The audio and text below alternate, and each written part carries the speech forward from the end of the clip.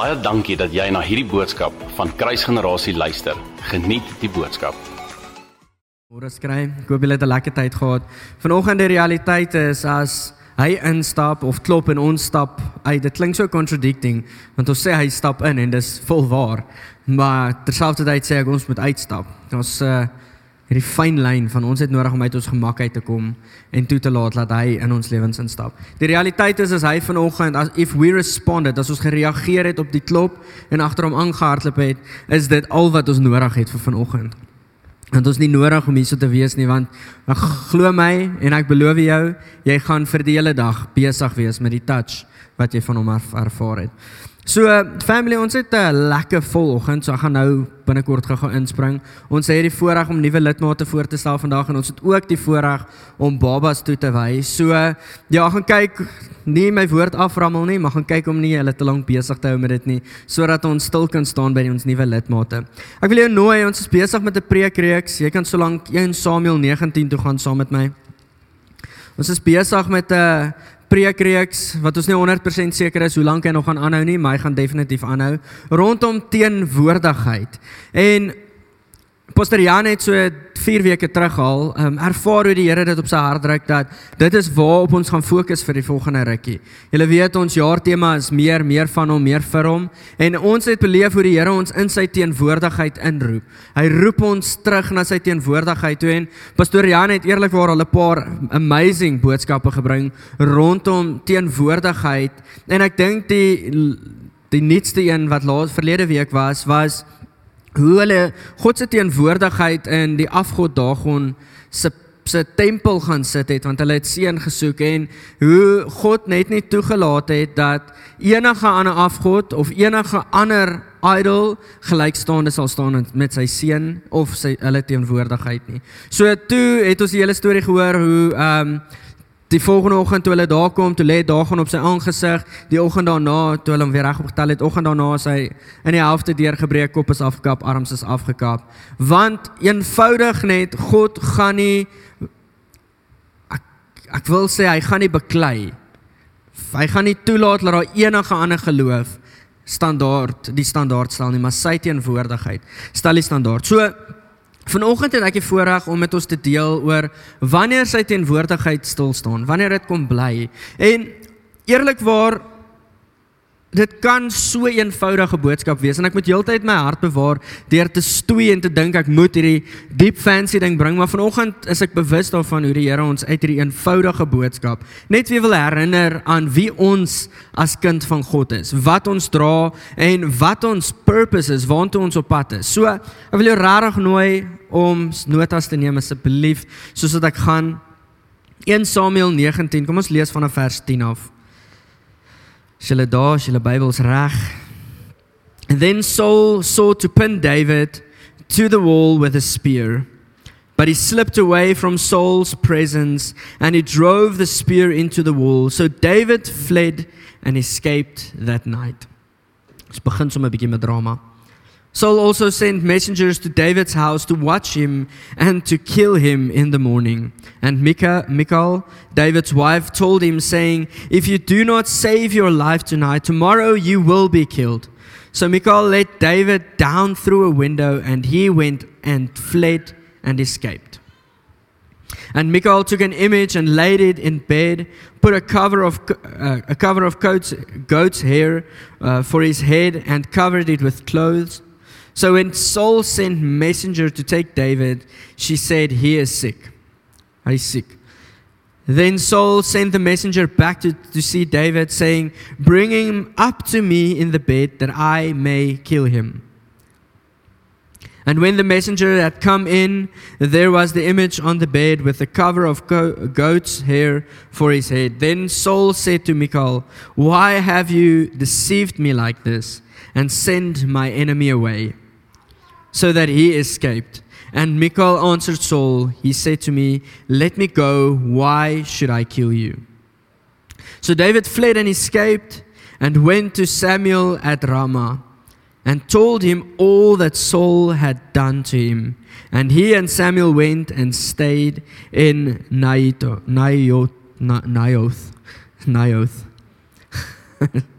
Now it was told Saul saying, "Take note, David is at Naioth in Ramah." Then Saul sent messengers to take David. Daar was nou 'n groot konteks, maar hierso is waar ons meer gaan stil staan vandag. Vanaf vers 20. Then Saul sent messengers to take David, and when they saw the group of prophets prophesying, and Samuel standing as leader over them, the Spirit of God came upon the messengers of Saul, and they also prophesied. And when Saul was told, he sent other messengers, and they prophesied likewise. Then Saul sent messengers again, a third time, and they prophesied also. Then he also went to Ramah, and came to the great well that is at Seku. So he asked and said, "Where are Samuel and David?" And someone said, "Indeed, they are in Naioth in Ramah." Vers 23. So he went there to Naioth in Ramah. Then the Spirit of God was upon him also. And he went on and prophesied until they came to Naioth in Ramah. Kom ons stop net daar. Ek sien hier's 'n paar vraagtekens. Kom ek clarify gou. So Dawid vlug vir sy lewe. Saul, julle weet, koning Saul was die eerste koning wat gesalf was as koning, en hy het die volk gelei, en toe het Samuel na Saul toe gekom en vir hom gesê, God het 'n ander koning gesalf, wat koning Dawid is. Saul het kwaad geword, en omdat Dawid soveel beter perform het as wat Saul het Saul kwaad begin raak. Ek meen, die volk het gesing, Saul maak die mense dood by sy duisende, maar Dawid by die 10,000. So Saul begin offended raak, en hy reageer deur Dawid se lewe te wil neem. En daar's 'n lang storie, daar's amper 19 hoofstukke voel dit vir my, maar wat dit gaan oor hoe Saul heeltyd Dawid wil uithaal. En Dawid kry dit reg om te ontsnap hierson. En hy ontsnap, dis hoekom ek die konteks gedeel het, hy ontsnap na die profeet toe wie hom gesalf het. Maar hierdie selfde profeet het vir Saul ook gesalf. So ek sit bietjie en dink, ek is soos, hoe moet dit voel as geestelike vader? Om hierdie twee nou te guide. Die een seun wil die ander seun doodmaak. Ek dink baie huise kan seker relate met dit, want dit voel of die kinders net beklei. Maar Dawid hardloop na 'n stad toe en 'n dorpie met die naam wat beteken the dwelling place, 'n plek waar ons kan wandel. Hy hardloop daarna toe en hy hardloop na Samuel toe. Ons gaan nou by Samuel se naam stil staan. En hy gaan vind skuiling daarso. Skuiling in die huis van die profeet wat hom gesalf het. En dan sien ons, soos wat Saul se manne stuur, kom hulle en hulle begin profeteer, en hulle doen nie wat Saul wou gehad het, hulle moes doen nie. En hy stuur nog manne, en hy sê vir hulle, luister hier is wat jy moet doen. Hulle kom daar aan, hulle sien God, en hulle begin weer eens profeteer, spreek wat God spreek, en ek neem aan hulle doen nie wat Saul wil hê hulle moet doen nie. Hy stuur 'n derde keer weer manne uit, en hulle begin profeteer. Julle geweet, ons kan seker uit ons eie uit profeteer, maar ware profesie kom wanneer die Gees van God op ons rus en vir ons wys. Dis wat God wys, of dit is op sy hart en ons spreek dit. Ons kom in agreement deur dit te spreek. So, hierdie profeteer is nie net, hulle het uit hulle eie uit geprofeteer. En as hulle uit hulle eie uit geprofeteer het hulle Dawid se lewe geneem. Maar die Gees van die Here kom op hulle en hulle begin profeteer.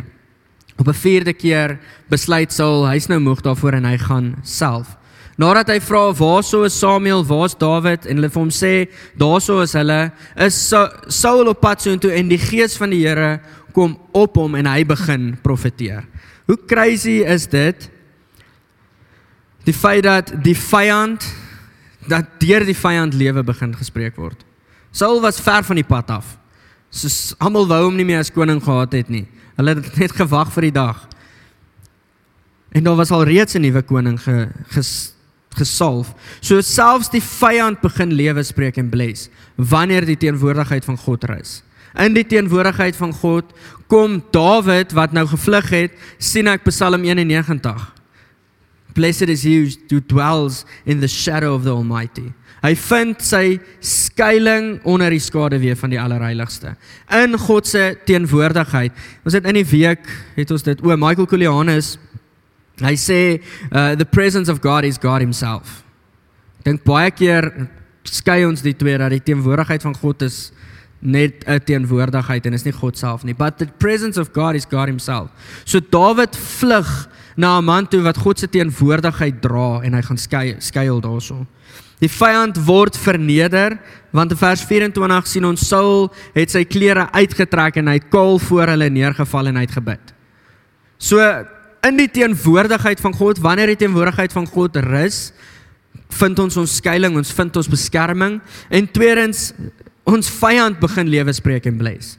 Derdens is, ons vyand word verneder in die teenwoordigheid van God. Eenvoudig. Baie, ek besef is eenvoudig, maar ek praat met te veel mense wat stoei met dit. Wat sukkel met vrees. Ek sê nie Dawid het nie gevrees nie, maar hy het na die regte plek toe gevlug. En hy het, toe Saul aankom, het hy nie verder gehardloop nie, hy het daar gebly. Tot na alles verby was, het hy weer aanbeweeg. So in die teenwoordigheid het hy geweet, dis waar sy beskerming is. En nou sien ons die vrug van in hierdie teenwoordigheid word die vyand verneder. So wanneer dit voel of die mat onder jou uitgeruk word, wanneer dit voel die hele wêreld wil jou uithaal of is rus op jou of wil jou doodmaak, ek sit jou eie prentjie daarso in. Daar's ons 'n goeie punt of 'n plek vir ons om na toe te hardloop. The place with the name dwelling place. 'n plek waar hy wandel, waar hy rus. Okay, so ek het eenvoudig nou net gou vir jou gedeel, wat is die vrug van wanneer sy teenwoordigheid deel? En honestly, dit is nie die enigste vrug nie. Dis 'n stukkie. Ons kan die hele jaar praat oor sy teenwoordigheid. Hierdie is 'n stukkie uit 'n stukkie skrif wat ek met julle deel. So wanneer sy teenwoordigheid rus. Ek wil spesifiek gaan kyk na 'n leefstyl wat daardie teenwoordigheid host. En dit is Samuel, want Dawid het na Samuel toe gevlug. So ek het bietjie hierdie week gaan kyk na Samuel se leefstyl. Klomp goedjies wat hy toegepas het in sy lewe en klomp goedjies wat in plek geval het voordat hy gelewe het. Wat hom geset up het om God se teenwoordigheid mooi te host. En ek voel daar's vir ons baie om hier uit te kan vat en in ons eie lewens toe te pas, sodat ons sy teenwoordigheid kan host.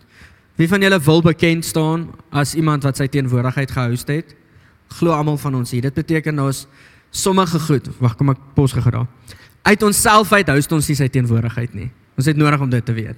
Want ons is in hierdie wêreld, ons is mens, en vir een of ander rede ons as mens wil koning wees. Dis die dryf wat in ons geplaas is. Buite God is dit waartoe ons hardloop. Ek wil die beste wees, ek wil koning wees, niemand moet beter as ek wees nie. Ek wil alles hê. So in onsself, sonder God, kan ons nie sy teenwoordigheid host nie. Maar wanneer ons in hom rus en sy gees oor ons kom, dan host ons sy teenwoordigheid. So as 'n paar goedjies wat ons moet doen om onsself te set up, sodat ons sy teenwoordigheid kan host. So eerste punt is, hy's 'n wonderwerk kind. So as jy notas maak, wil ek jou nooi om gou hierdie punt neer te skryf.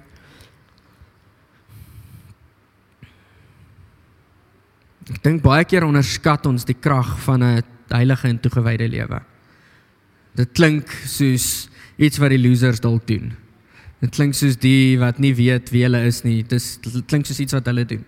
Maar dis wat ons koning vereis. Dis soos een van sy standards sodat hy kan sterk wees. So Samuel, profeet Samuel, is 'n wonderwerk kind. In 1 Samuel 1 vers 20 tot 28, ek gaan net dit verwys toe. Sien ons dat sy ma en sy pa, hulle kon nie swanger raak nie, Hannah en Elkanah, ek dink dis hoe jy sy naam sê, hulle kon nie kinders baar nie. So op 'n ouer ouderdom pleit sy tot God en sy sê, Here, sal jy asseblief vir my 'n kind gee? Indien jy vir my 'n kind gee, sal ek hom vir altyd teruggee aan U.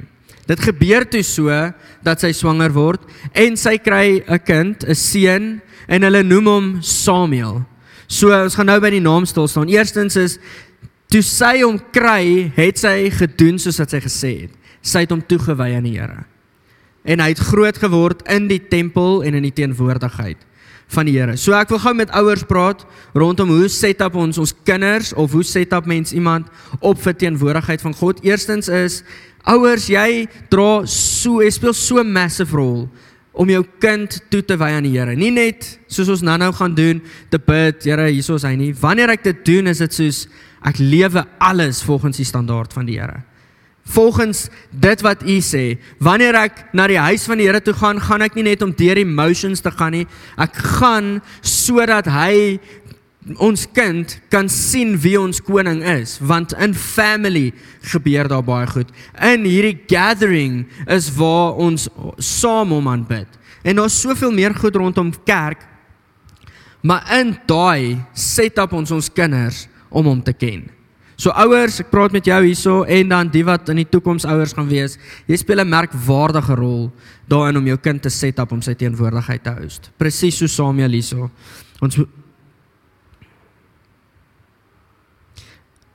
Presies so Samuel. Dan wil ek jou nooi, ek gaan so 'n bietjie rondspring, dis hoekom ek nou net mooi jou uitnooi. Nou moet jy so 2-3 lyntjies ooplos, as jy skryf as jy op 'n foon is dit maklik. So 2-3 lyntjies ooplos, en dan net nou gaan ons terugkom na hierdie punt toe. En dan gaan ek nou na die tweede een toe. Samuel kry die naam Samuel. Sy ouers devout hom aan die Here, gee hom toe aan die Here, en hulle gee hom die naam Samuel. En Samuel beteken twee goed. God has heard, en dit beteken naam van God. Onthou, 'n naam is iets wat iemand konstant oor jou spreek. Soos Alwyn byvoorbeeld, wise friend. Dis iemand, dis iets wat jy, dis net 'n naam wat jy oor hom spreek, maar daar's soveel definisie net aan daai naam. Myne, Helmet, ek is 'n beskermer, ek weet nie hoekom Helmet nie, maar ek sal sê dat beskerming is een van my natuurlike instinkte. Wanneer ek na Alwyn kyk, wat wise friend is, dan sou ek sê, dis 'n natuurlike instink vir hom. En so spreek mense naam oor iemand uit, en jy spreek 'n belangrike attribute oor hulle uit. Ek ken iemand, of ek het iemand geken, ongelukkig, wat die naam bitterheid gehad het. Soos dis wat die naam beteken, bitter. En op die ou einde van haar lewe, dit was my hartseer om te sien, maar dis alwaar sy kon vashou. Dis bitter, daar was fout in alles gewees. Is dit coincidental? Kan seker wees. Ek glo dis omdat dit oor haar uitgespreek was. So, Samuel word oor uitgespreek dat God hoor. God has heard. So hy word groot met die openbaring dat God is nie 'n God wat ver af is nie, maar God is 'n God wat naby is en elke woord hoor wat hy spreek. Is julle nog met my? So dit is so, hoe set up ek myself en my kinders of iemand op om die teenwoordigheid van God te host, is om seker te maak, jy weet wat God spreek oor jou. Wat is God se naam wat hy oor jou spreek? Myne beskermer, dis 'n instink. Ek hou nie van die Helmet deel nie, maar beskermer werk vir my. Soos dit raak instink. Samuel as profeet begin dra, maar God hoor my. En as ons daardie openbaring dra, wil ek sê jy is unstoppable. Soos imagine net gou jy besef, ek wens ons almal kan dit soos in 100% snap. Ek is 'n kind van God. Hy hoor elke woord wat ek spreek. Soos, dan gaan ons iets anders begin bid. En ons gaan in 'n ander vlak begin funksioneer, want eerstens, hy is God. Ons weet wie luister na ons. Nie dat ons hom rondorder nie, maar hy is God. En hy luister na ons. Daai is nogal 'n groot openbaring om te dra. Jy sien, so profeet Samuel dra hierdie openbaring daagliks, want iemand spreek oor hom, hey Samuel, God het jou gehoor. God has heard. Okay, nou wil ek jou nooi om weer net 'n stukkie oop te los. So 3-4 lyntjies. Die derde een is, Samuel is van die volk van Levi. So hier's nou al 3 goedjies wat ons deel, en nie een van hierdie goedjies het eintlik te doen met wat Samuel op die tafel sit nie. Dis hoekom ek voel dis so crucial dat ons besef wat se rol ouers in kinders se lewens speel. Want 3 van hierdie goedjies kom eintlik van sy ouers af. Sy ouers het hierdie rol gespeel, sodat die teenwoordigheid deur Samuel gehost word. Die derde een is, hy kom uit die stam van Levi. So, Levi in die Ou Testament, so Samuel is in die Ou Testament, die volk in die tribe Levi was God se heilige volk, as ek dit so kan stel. Dit is nog steeds deel van Israel, maar hulle was set apart gewees om spesifiek tot God te minister. So in die huis van gebed was die volk van Levi gekies om die musicians te wees, was hulle gekies om te kyk na die tempel, hulle werk, die Levites se werk was om die tempel te onderhou, maintenance, deurwagters, worshippers, al daai goedjies was die Levites se rol gewees. Jy sien, die volk waaruit hy kom was set apart vir God gewees. En net so 'n ekstra stukkie vir my wat crazy is die volk die Levites, hulle was nie geregtig tot 'n erfporsie in Jesus of in Israel nie. So al die ander tribes het stukkies grond gekry, Levites het niks gekry nie. En ek sien net so in dit hoe die Here hulle roep om afhanklik te wees van hom. Die Levites het uit die kerk uit die tempel uit kos gekry, hulle die brode wat uitgehaal is, het hulle geëet. Jy sien, God is hulle erfporsie. Samuel kom uit hierdie uitgeskiesde volk uit. Julle gaan nou verstaan hoekom ek hierheen gesit het, want ek gaan nou weer 'n blokkie ooplos, en dan gaan ons net nou terugkom na hom toe. Anders sê iemand na die tyd weer vir my, ek het hulle confused, so ek moet net structure gee vir julle notas.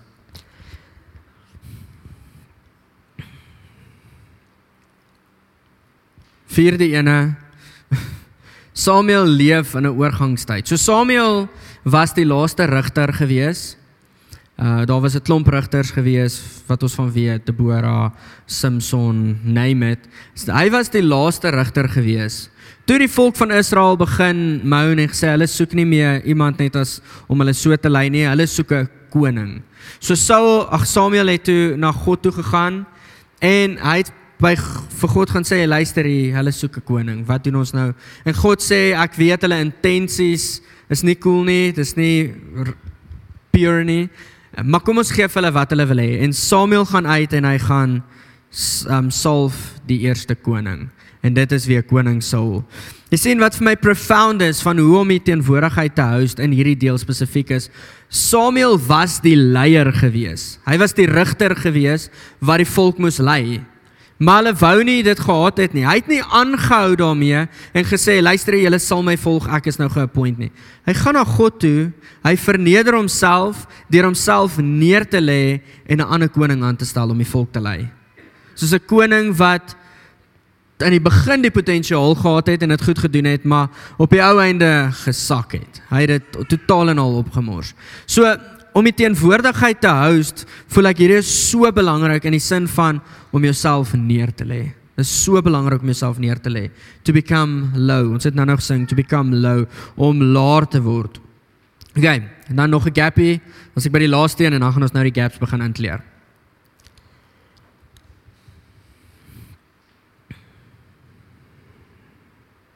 En hierso is dit vir my amper asof Samuel die eerste major opdrag kry. Die ander 4 goedjies was alles geset up gewees deur buitefaktore. En ons gaan net nou praat oor hoe kan ons in lyn kry vir daai buitefaktore. Maar Samuel is die eerste profeet, die laaste rigter, eerste profeet wat koning Saul salf en dan ook die volgende koning Dawid salf. So hier kom hy in gehoorsaamheid en hy salf die Here. Weet julle wat vir my profound? Samuel het gesê, Here, hierso is Saul, ek voel die gees rus op hom. Saul was 'n fris man gewees, groot man gewees, hy was sterk gewees, hy het 'n koplente bo almal uitgestaan. Almal het natuurlike respek vir hom gehad. En hy salf vir Saul as koning, en onthou as profeet vat hy nou die geestelike vaderrol in oor Saul. Saul lei as koning, hy mis die merk as koning, maar Samuel as profeet trek nie terug en kry homself jammer, want hy het dit nou verkeerd gehad, omdat Saul die merk mis nie. Toe God vir hom sê, okay, maar kom ons gaan salf die volgende koning, het hy opgestaan en hy het gegaan. Hy het nie getwyfel daarin nie, en terwyl hy voor God staan hy 'n klomp ouens, en die kleinste ouetjie word toe gesalf as koning. Heeltemal teenoorgestelde as Saul. Saul, dis hoekom hy dalk by die eerste 2 broers gesê het, Here, hierdie is die man, ek seker daarvan. Want hulle het daar is gelyk aan Saul, die 2 broers. Maar hy kies die kleinste ouetjie in gehoorsaamheid tot God. So die 5de een, hoe om sy teenwoordigheid te hou, is in gehoorsaamheid tot God. So kom ons gaan gou weer op om die blokkies in te kleer. Die eerste een is, hy is 'n wonderwerk kind. Hierso wil ek jou nooi om hierdie neer te skryf. Ouers, jy speel 'n massive rol in die toekoms van jou kind. So hoe is hierdie relevant tot my? Die feit dat Samuel was 'n wonderwerkkind, is jou kind vir jou 'n wonderwerkkind, of is hy net 'n gemorsie? En dis vir my hartseer, ek hoor van ouers wat sê hulle kinders is gemorsies. Hulle roep hulle op die naam gemorsie. So ek soos, wat spreek jy oor jou kind uit? Hy kind gaan vir die res van sy lewe met 'n identiteitskrisis loop. Wanneer jy jou kind toewy aan die Here, is dit om werklike vrees van die Here te dra en jou kind daarvolgens groot te maak. So ons gaan nou vandag toewy en hierdie preek is nie gebaseer op julle nie, maar dit het nou per toeval so uitgewerk. Wanneer jy kies om jou kind toe te wy voor die Here, is dit nie net soos, Here, ek het hierdie getik nie. Dis 'n profound, ek lewe in die vrees van die Here, dat as ek die merk mis, nou gaan my kind die merk mis. Ons droom oor ons kinders se toekoms. Jy sien Samuel se ouers, Hannah en Elkanah, lê vir hom 'n solid foundation, 'n soliede fondasie, wat dan vir hom 'n blink toekoms los. So ouers, hierdie deel is nou spesifiek vir ouers, en vir die wat toekomstige ouers gaan wees. Jy speel 'n massive rol in jou kind se lewe. Dit set up hulle vir sy teenwoordigheid. Okay, so kom ek het nou gesê, hoe lyn ons onsself op met hierdie? Weet julle wat's mooi? Jesus kom, hy sterf aan die kruis, hy word begrawe, gaan hel toe, hy vat die sleutels van die lewe, hy staan uit die dood uit op. Boom, sodat ons kinders van God kan wees. For God so loved the world that he gave his one and only son, so that whoever believes in him shall not perish but have everlasting life. En hy gee vir ons nie meer die gees van orphan nie, ons is nie meer orphans nie, hy roep ons as sy kind. So skielik kom lyn hy ons op. En wanneer ons dan onsself toewy aan dit, baie van ons het nie goeie ouers gehad toe ons klein was nie, van ons het amazing ouers gehad. Ons kan regtig dankbaar wees daarvoor. Baie van ons het dit nie gehad nie, dit beteken nie dis verby vir jou nie. Ons kan onsself opline met dit wat God spreek. Is julle met my? Of het ek oor julle koppe gegaan? Gaan maar vir alwyn vertrou, die res van julle kyk met vraagtekens, so ek dink ek het oor julle koppe gegaan. Okay. Is eenvoudig, ek weet nie met verder te verduidelik nie. Ek het probeer. Jy speel 'n massive rol. Maak seker jy maak jou kind groot in die vrees van die Here. Tweede in Samuel se naam betekenis. Hoe is dit relevant tot my? Eenvoudig is, wat spreek God?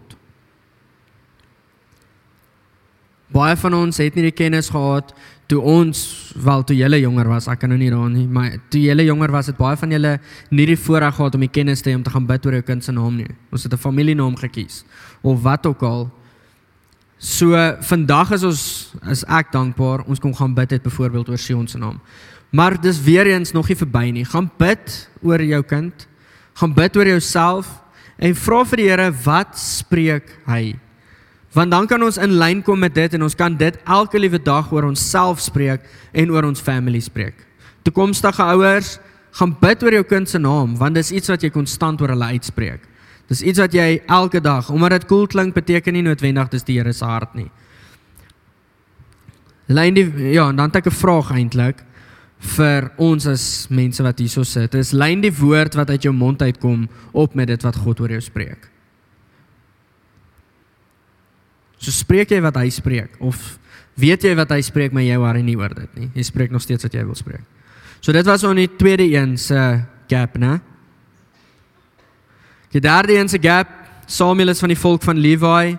Hoe is dit relevant tot ons? As nuutgebore Christen, is dit noodsaaklik vir ons om te weet dat ons nou deel van hierdie uitgekiesde volk is. That we're a set apart people. Julle het lank terug in julle Bybels geblaai, kom ons gaan na 1 Petrus 2 toe. Asseblief.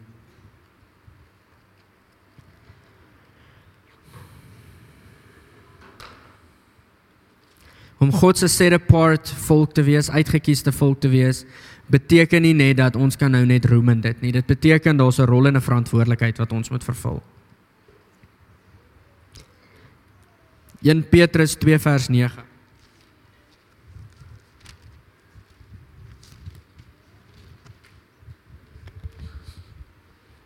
Is julle daar? Is julle nog met my? Ek is nog op tyd. Ek is nie agter nie. Vers 9, but you are, Julle het hierdie al gehoor. Julle moet hierdie dalk gaan neerskryf en dit elke dag oor jouself spreek. But you are a chosen generation, a royal priesthood, a holy nation, His own special people, that you may proclaim the praises of Him who called you out of darkness into His marvelous light. So wat is ons rol? Ons is nou onder sy uitgekiesde volk wanneer ons 'n kind van God is. Ons is a chosen generation, ons het nodig om te leef volgens dit. We are a royal priesthood. En honestly, ek wil jou nooi om 'n boek te gaan lees rondom priester, om 'n priester te wees. The Priesthood van Chris Burns. Is 'n regtig 'n goeie boek en dis 'n hele preek op sy eie. Volgende week by TSC doen ons priesthood.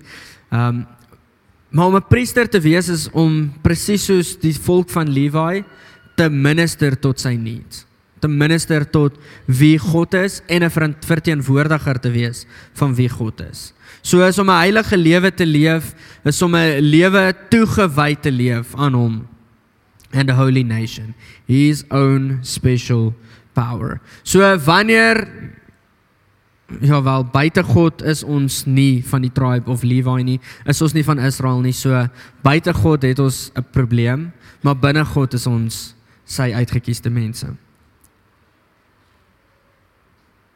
Net soos dat die volk van Levi se rol was om in die tempel te werk, is dit nou ons werk om tot hom te werk. Okay, 4de ene, ek is amper klaar julle. So, net so Samuel in oorgangsjare was, en ek besef nou, dit klink funny, maar so Samuel in 'n tyd was tussen 2 eras, dispensasies, is ons in 'n tyd ook so. Ons is in die laaste dae. Van Handelinge 2 af, toe hy geprofeteer, hier is die profesie in the last days. Daai laaste dae is nog nie verby nie, want Jesus is nog nie teruggekom nie. Andersins hou ons net kerk as hy teruggekom het. Maar ek dink ons gaan weet as hy teruggekom het en wanneer hy terugkom. So, ons vind onsself nou in daardie gap. In the last days. We need to represent Him well. Ons het nodig om seker te maak dat ons onsself neerlê, nie ons eie koninkryke bou nie, maar sy koninkryk bou. Dis maklik en dis eenvoudig om ons eie koninkryk te bou. Vir party kom dit baie natuurlik, party is baie goeie besigheidsmanne, ander is sukkel net so bietjie meer, maar hulle is ook legends. Maar dit is so maklik om ons eie koninkryk te bou. Maar dit kos ons iets om onsself neer te lê en sy koninkryk te bou. Net so Samuel neergelê dat hy die rigter was en hy die mense moes lei, het hy homself neergelê en hy het sê kom ons kies 'n koning. So net so kies ons 'n koning en dit is koning Jesus. Ja sê, en dan die laaste een.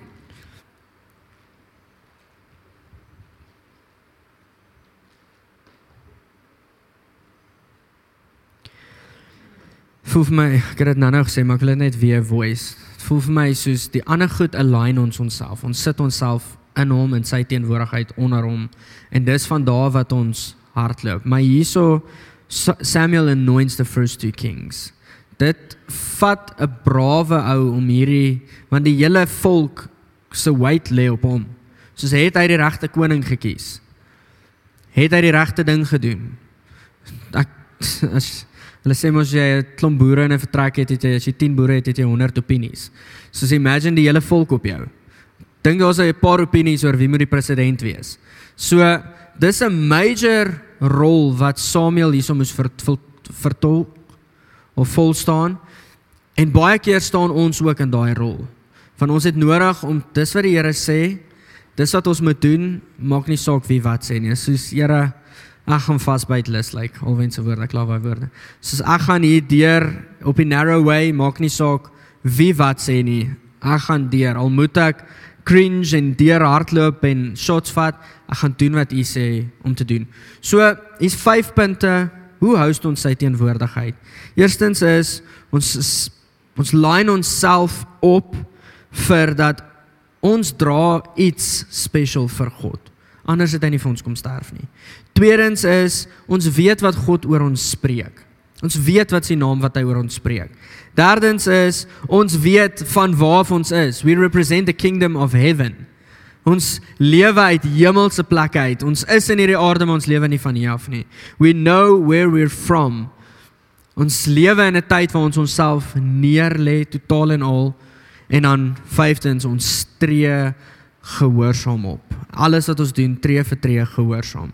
So dis eenvoudige punte oor hoe om die teenwoordigheid van God te host. En dan, soos wat ons vroeër gepraat het, wanneer ons in sy teenwoordigheid instap, gebeur daar powerful goed. Ons sien 'n klomp gedeeltes in die Ou Testament. Daai was nou spesifiek, die vyand is verneder, maar ons sien met die inhuldiging van die tempel. Toe hulle die tempel ingehuldig het die glorie gekom, God se teenwoordigheid het kom rus in daardie vertrek, en almal het op hulle aangesigte gelê. Ons sien toe Jesus gedoop is, en die Heilige Gees op hom kom rus het, van daar af het hy in krag geopereer. Hy het 40 dae gaan vas, hy het die vyand vermorsel, hy het in krag begin leef, vanaf die Heilige Gees op hom gerus het. So, ek hoop dit maak sin.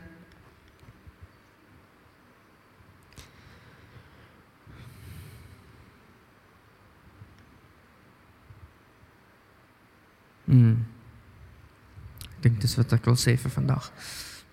Kan ek vir ons bid? Here, mag ons u teenwoordigheid goed host. En mag ons nie onderskat wat is die krag van 'n heilige en 'n toegewyde lewe nie. En Here, ek bid dat mag die punte wat ek gedeel het nie lost gaan nie. Wanneer dit confusion bring, bid ek dat u dit sal kom reguit maak. Maar Here, mag ons onsself set up om die teenwoordigheid te host. En alhoewel ek die voorbeeld vandag gebruik het, Here, van die plek waar Samuel was en ander gekom het en net begin profeteer het, want die gees van die Here het op hulle gekom. Here, want Samuel het die teenwoordigheid gehost daarso. Mag ons die teenwoordigheid host en mag ons getuienisse vertel van hoe profound goed rondom ons gebeur. Of dit is om die vyand verneder te word, of dit is dat revival uitbreek, of dit is dat miljoene mense tot bekering kom. Mag ons net faithful gevind word in hoe ons die teenwoordigheid steward. Yes, Here, en mag dit ook nie vir ons gaan oor dit wat ons kry uit die teenwoordigheid steward nie. Mag dit net vloei en mag dit amper vir ons ook 'n verrassing wees. But Lord, the beautiful and the only thing that we seek is to be faithful.